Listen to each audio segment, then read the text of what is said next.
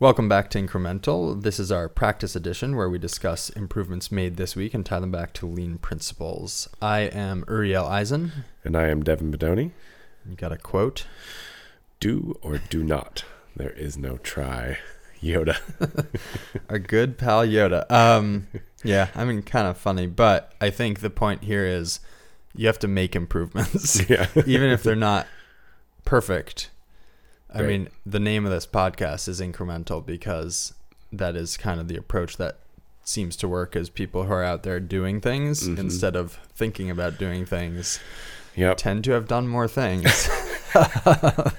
So, yeah. Thinking about doing things is all fun and well, but it doesn't get you very far. Yeah. Yeah. Yeah, like reading all these books is very exciting, but even more exciting is seeing things happen in the shop. Right. Going like, oh wow, that legitimately works and saves us time. And Yeah. Also, these books do put me to sleep. Not that exciting. yeah, Very interesting. Not exciting. they get me pretty amped up sometimes. But, anyway, yeah, I was away for 8 days, which I feel like is an improvement in and of itself. Yeah. Well, is that an improvement? I think that's a Lifestyle improvement, but also validation that the improvements Yeah. are working. I think that's a product of your improvements. Yeah. I was away for 8 days, and we kept shipping orders, and I walked back in, and the mill was running. So, big win. A huge win. Yeah, but I don't have a ton of improvements here. And we were working while I was away. We sort of lined up a big improvement, so that took most of the time, which is a conversation in and of itself. Which is like, and we've talked about this before, I don't really know how to think about those big improvements. Like there's this idea of like do an hour a day of improvements. Yeah. But somehow it starts to feel like, is shopping for a new machine improving the capabilities of your shop? It is kind of. On the other hand, Yeah. maybe it depends how you go about arriving at the decision. Maybe that's it. Maybe it's sort of like if you approach it sort of analytically and through systems thinking about where your bottlenecks are, Right. where your inefficiencies are for your whole system, and then you're working on addressing that, Yeah. then I guess it does count. If you're just, I don't know. So we built a loft, which in saying that, I don't think we approached that super analytically, but I think it was absolutely a good call. So, you know. Yeah, I've been having a similar issue where I sort of like feel like we've stalled a little bit on improvements. But I think part of it is that we're focusing on some bigger stuff. And I actually put this in a question in our notes here, is like, it can be hard to distinguish whether like small improvements are worthwhile, or if you're just kind of like being like, I'm making improvements, you know? Totally. And so like we have this like list of stuff on our board, and I'm just finding like there's a bunch of things that none of us are really prioritizing, because I think, you know, we're kind of like, yeah, that'll be nice. Right now there's bigger fish to fry. Yeah. But it can feel like we're stalled a little bit. Yeah. I think, and we had this conversation a little bit yesterday, but I wonder about how like lean, Toyota Production System, theory of constraints, all of them feel very much, I mean, they're written by and for big businesses. They are absolutely applicable to small businesses, but there is sort of a question mark in my mind around like, is this the best system for small business? And I think, so I bring that up because I think making all those small improvements does two really important things that a lot of people don't kind of discuss, which is training people to notice, and as a company emphasizing a priority on stopping your work to make those improvements. Yeah. And I think that is a huge mindset shift for people to say to your employees like, hey, I want you every single day in all of your work to be really noticing a ton of little issues we have. Yeah. And so I think it's really critical for that reason to continue with small improvements. and to continue with people generating ideas for small improvements is as a cultural tool to get everyone thinking about their work very differently. Like, you're not here to do your work. You're here to refine the system that results in the work in a funny way. Yeah. So I think that's key. But as a small company, it's much easier to work on, to have a good culture, I think. I mean, not to say it's no work, but yeah, when there's 3 of you, it's a little simpler to keep it kind of the ship steered in the right direction. Yeah. And I do also think, like, does this math work out? If you have a huge workforce, having a lot of people doing small improvements results in a lot of improvement. And if you have a small workforce, like, kind of, I don't know, your relative gains versus the losses in production and other stuff, like, maybe I'm wrong here, but sometimes it kind of feels like maybe it's just like the workforce, like the level of strappedness in a small business often you're pulling more resources away from critical things sometimes. Well, that's the other thing. I think on a small team, everyone is exposed to all level of problems, whereas if you had a big facility and one person's job is, I mean, I'm making this up, but like putting a dab of glue somewhere very particular, and that's their whole job, it would be odd to ask them to work on, like, I don't know, something much bigger, like how do we standardize our tooling, right? It's more like, hey, this is your space, make sure it's clean, make sure it's efficient, make sure it's optimized for your work. Yeah. And I think maybe that's kind of part of it. Mm-hmm. And then lastly, I think as a small business that's evolving and trying to find product market fit, or trying to find a new market to serve, trying to find new customers, all with one smallish group of people who are doing a lot of different things, I think it can feel a little weird to, like, I don't know, oil the hinges on your door because they squeak. Yeah. When it's like, we don't really have enough work, or I think we could have a lot more work if we went into this market. Let me sort of work on that. Mm-hmm. I don't know. Yeah, it's like a moving target a little bit. It's kind of like oiling the hinges on your door that squeak and there's only one wall on your house. You're like, right. Well, I can get through this wall like so smooth now, but I'm still cold. Yeah, no like optimizing. It's sort of like in last episode we talked about mechanization being the last step of SMED, because you don't want to make something efficient that might change. Yeah. Or you don't want to invest a lot of money and time in making something efficient that might change. And I think maybe that's it. Is like there's so much change in our businesses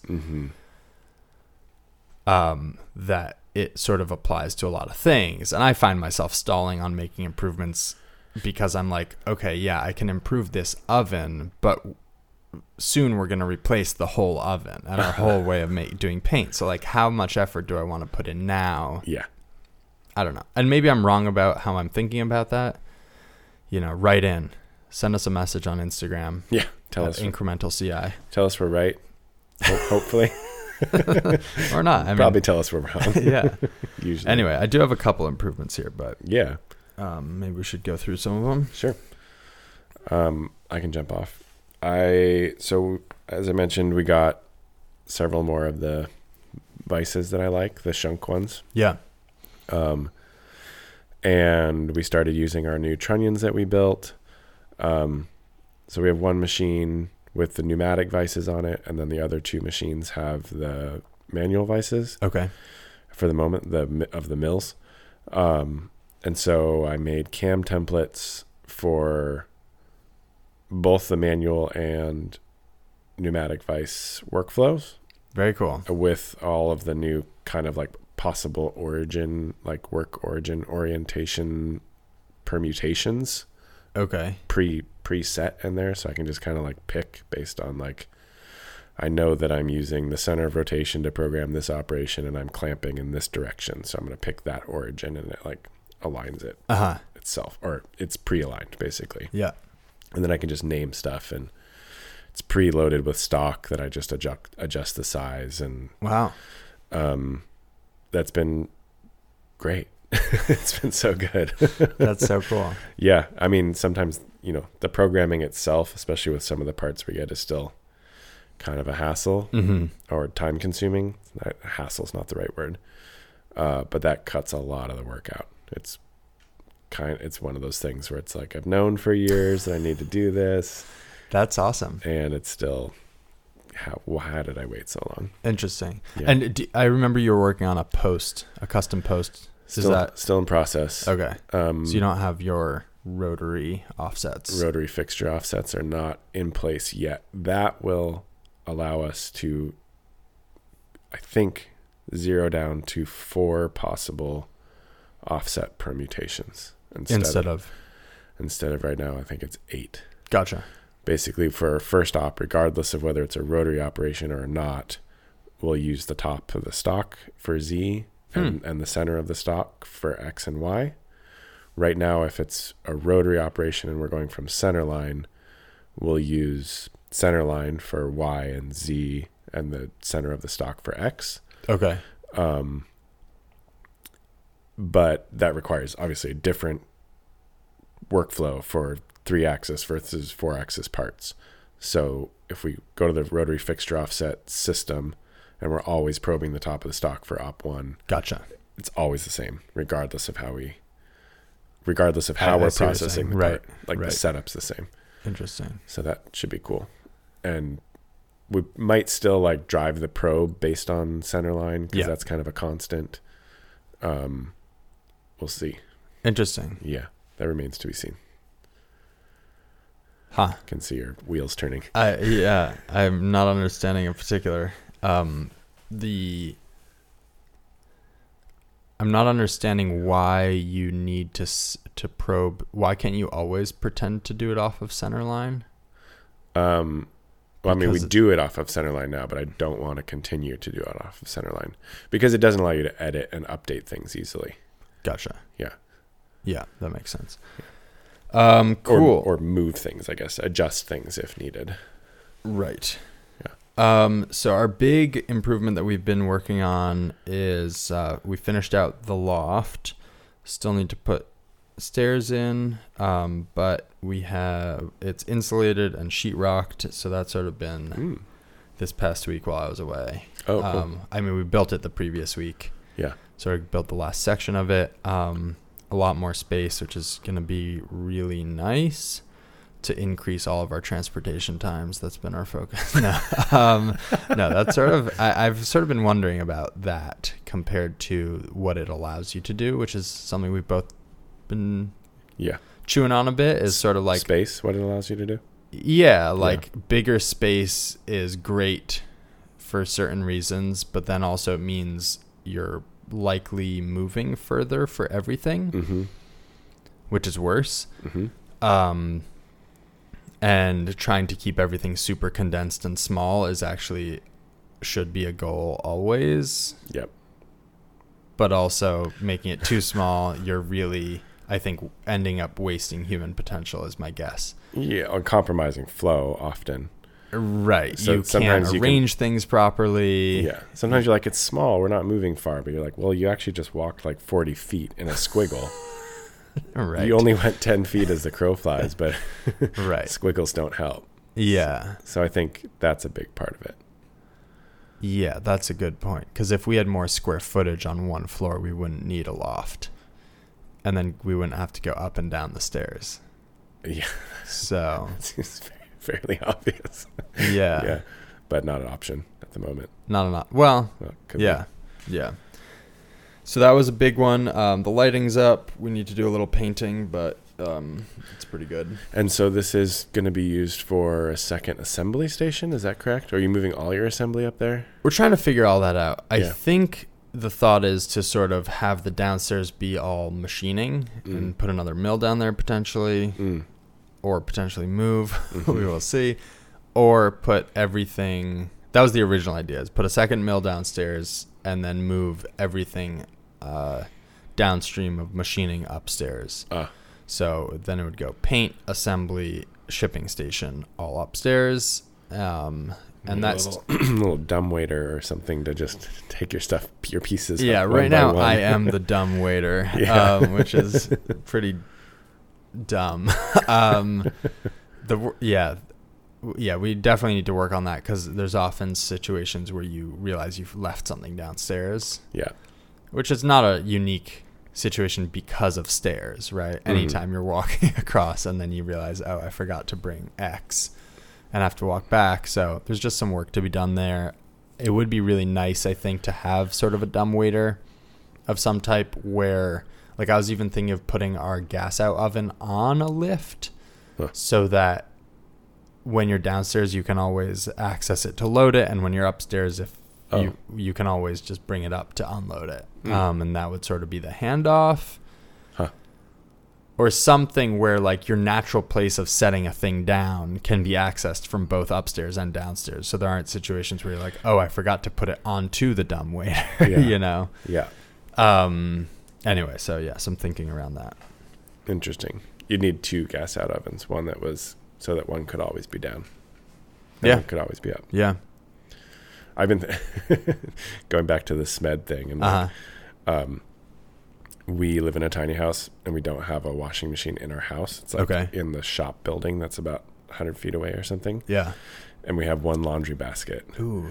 And I keep being like, we just need a second laundry basket. So one can be out there doing its thing. Yeah. The other one can be filling, and then we swap, and still haven't done it. But every day, or not every day, every time I move the laundry, I'm like, oh. I've seen they make those like sack stands almost for, like, I feel like they're used in mail and stuff. Yeah. I wonder if something like wire rack that you put a bag in. Yeah, I wonder if something like that would work so that the excess containers don't take up space when not in use or something. Maybe. I guess they stack. Our laundry basket, quote unquote, is actually just like a Husky bin.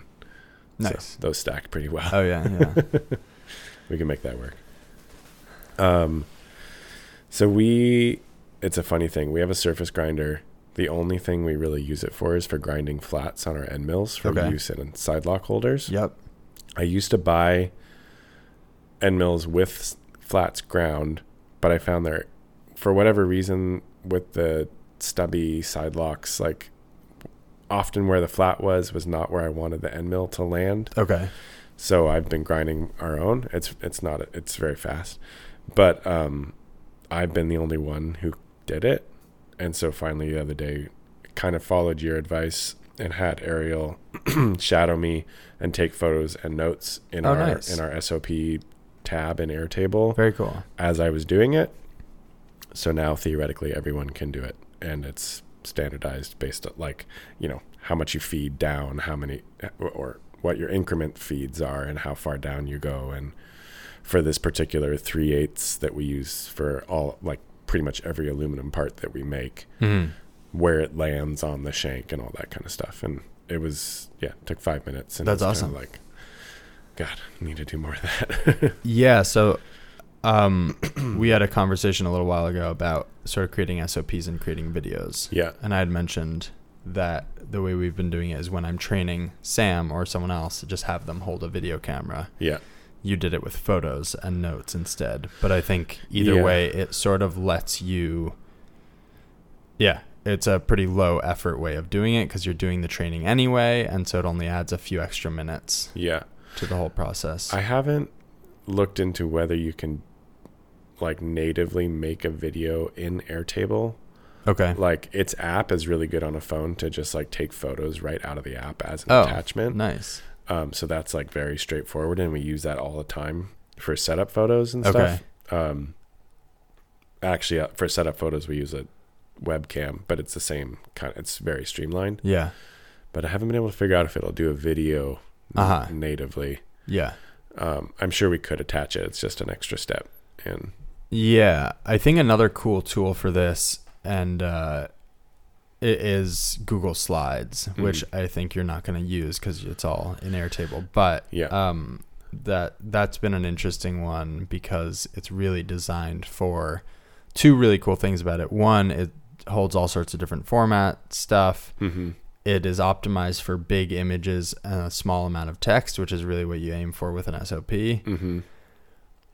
You can add notes and stuff. So if someone needs more info, you can bury it in the notes where it's not like front and center. And you can print them and tell it how many slides you want it to print per page, which is also pretty cool if you want to have physical SOPs hanging at the stations. Interesting.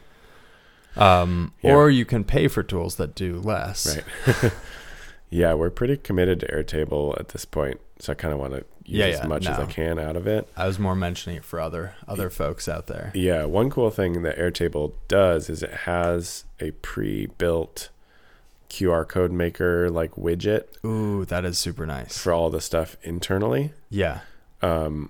Interesting. So we haven't even really started to use that yet, but that's in the back of my mind of like, if it becomes time, like it's going to be very straightforward to like QR code right to the correct SOP. And that's awesome. It should be pretty neat.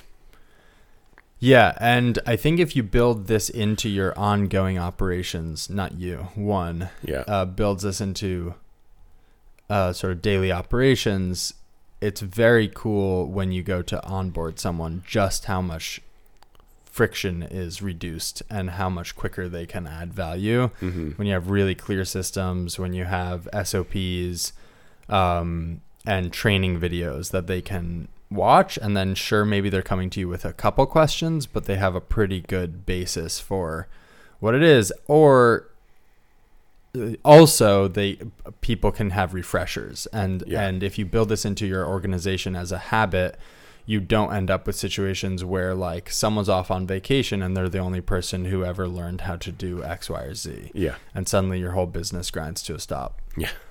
So like that's on my list is one of our guys is doing payroll, and I don't actually know how to do payroll, and I'm kind of like, I should know how to do like what, right. Not for any reason of control, more for just like logistically, if he's on vacation and doesn't have access to the internet.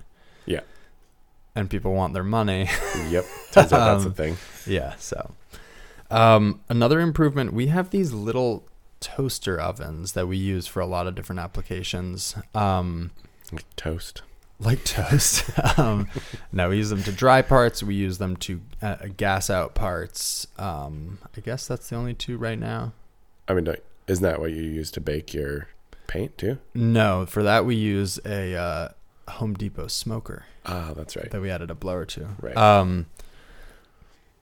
On the display, you have your time, like how long it's going to bake for, and then below it, your temperature. Right below that are two knobs. You'd expect the top knob to correspond to the top item on the screen. For whatever reason, they did not do that. And so it's so easy. Like we've been running these things for so long, but you walk up to it and it's like so easy to just grab the wrong knob. And so for a while we've been thinking about like, do we take it apart and like resolder the knobs? Yesterday I just like grabbed some e-tape and just put like color coded it. And so that was the improvement. Like you put a color for the temp and matched the color. And like wrapped the knob in that color tape. Yeah. So we'll see if that works. We'll see if that works. I don't like, my hope would be that it will just be like not habitual. What's the word? Like just automatic. Instinctual. Where like that's the one you reach for rather than going like, oh, right. No, I need to reach for like, what's the color? Is this a thing that you adjust often? Or is it like a timer? Like you unfortunately, it resets to its like factory. The setting doesn't and the temperature doesn't, but the time does when it's over. So you're constantly adjusting the time. But if you grab the wrong knob, you've now adjusted the temperature instead. Gotcha.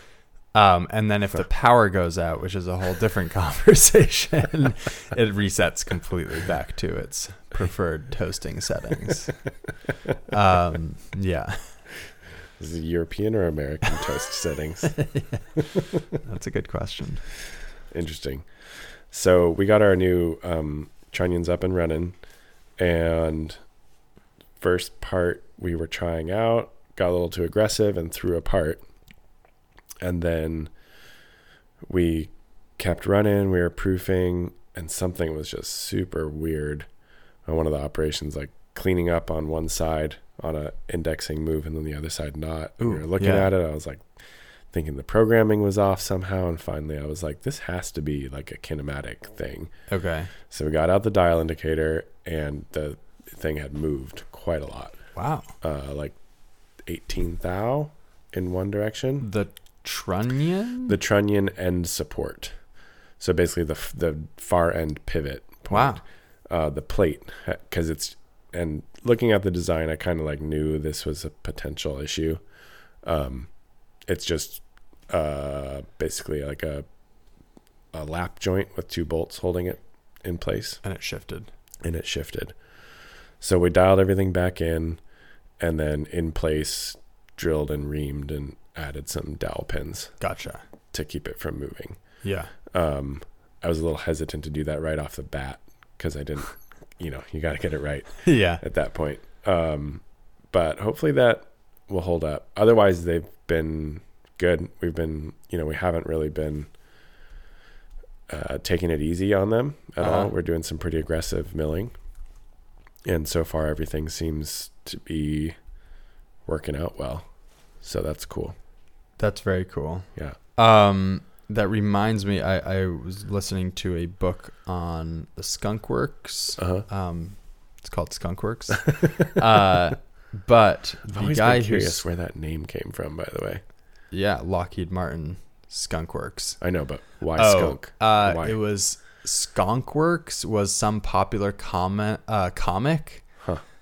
At the time, there was some still, and the guy just like cooked all sorts of weird things in the still, and it stunk, and he called it his Skunk Works. This was the comic? The comic. Okay. And then the Skunk Works was originally in like a circus tent in a parking lot next to a plastics factory, which stunk. And so they started calling it Skunk Works. And then the guy who published the comic got mad at them, and so they changed it to Skunk Works. That's hilarious. It's such a ubiquitous like concept at this point. Yeah, now it's like every single time I've heard it since I was a little kid, I've been like, where why? is that? Yeah. Why? So that's the origin story. But the Interesting. guy who started it, I'm forgetting his full name, but something Kelly, was famous for just having like ridiculously good intuition about all sorts of things. Like they had a list of comments he'd make, like, well, I'd guess the skin temperature at this airspeed, like the temperature of the skin of the aircraft, I would guess will be around like 650 degrees. And then they'd like do a day of calculation, guess it, like, and find it to be like 630 degrees. Like just like ridiculous stuff. But one of the comments he made was about airframe, and just he said like, I think this is going to be X PSI in the airframe. And then they calculated, and it was, he was off by like 3% or something. Whoa. But just thinking about structures in PSI instead of like as you move through the cross section of a structure, like what is the pressure, And right? And then looking at, I think a really fun example that I've always noticed is construction equipment, like big hydraulic equipment, like cranes and stuff. And excavators, you see as the members come close to a pivot point, you have a huge reduction in area, in cross-sectional area. And so you see all these like reinforcing panels welded to the face of the plates, which is always, anyway. So just like thinking about structures in PSI instead of, however we I think otherwise you sort of go like It's this intuitively vague, like, oh, we should probably reinforce that, not like, oh, the cross section or like the friction is not enough for I don't know. I just thought that was a clever. Yeah, it's interesting to try and again like kind of sort of taking SMED stuff, taking things away from like feel and intuition, and be like, let's maybe not do, well, I mean, maybe do the calculations, but even if you're not doing the calculations, at least like boil down to the core principles of like what's actually happening here. Yeah. I'm started to sort of compile a bit of a design book for buckles because I'm finding, Yeah. I don't know, it's a weird area and there's a lot of things that I've gotten wrong and then had to correct. And so I feel like if I could eliminate getting them wrong on future buckles, that would save me time. Yeah, definitely. But one of them is reaction forces, primary and secondary, and maybe tertiary. That's a big one. It's like easy to be like, this is the force on it, and not like, okay, what are like some reactionary forces? Yeah. And in what directions are they all acting? And yeah, it was funny when I was first doing kind of like full suspension bike design stuff. Yeah.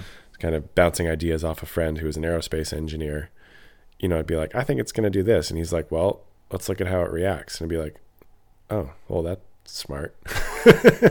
And, yeah, I guess that makes a lot of sense. And that's why this works or that's why this doesn't work. Yeah. And it's interesting. Occasionally, like you'll see people kind of like intuit things very incorrectly because we don't actually fully understand some of those like kinematic structures and how forces react through kinematic structures and joints and stuff, and things that seem very conceptual or very intuitive sometimes are just like way off. Yeah. And sometimes they're really correct. Yeah. And yeah, you have to boil it back down to those actual like engineering principles sometimes to get any kind of a reasonable result. Yeah. We had an issue of a moving dropout on this bikepacking trip. And there was a tug nut on one side, on the drive side. But when you hit the brakes really hard, on the other side, you have quite a reaction force. So, of course, a tug nut doesn't really help because it's the opposite direction just because of where the caliper is relative to the axle. It's actually not to do with that. This is one of the interesting things. See, great. Yeah. You're reacting a force between the ground and the axle and your mass. So where the rotor is placed doesn't really have anything to do with it. What if you clamp down on the rotor such that the pads are your new pivot point? Because at some point, if the friction of the axle in the dropout is less than the friction of the pads on the rotor, becomes your new pivot point. Maybe. I think it's still effectively an issue of like the forces between this is a discussion for another time probably, but the wheel is contacting the ground and trying to stop. And so it's pulling back. Yeah. And then the axle is trying to move with your body. Yes. Yeah. Are we saying I think we're thing? saying yeah. Okay, cool. Cool. Anyway, that does it for me. We didn't have a ton of time in the shop, and because we're stalled apparently. Well, yeah, I was on vacation, and you're not stalled. I'm stalled. I mean, I'm probably stalled too. Got to get back to it. Anyway, thanks so much for listening. You can find me at austere_manufacturing on Instagram. You can find me at Lycan_MFG on Instagram. And the podcast is at Incremental CI, also on Instagram. And we love all the messages and the tags. Till next week. See you soon.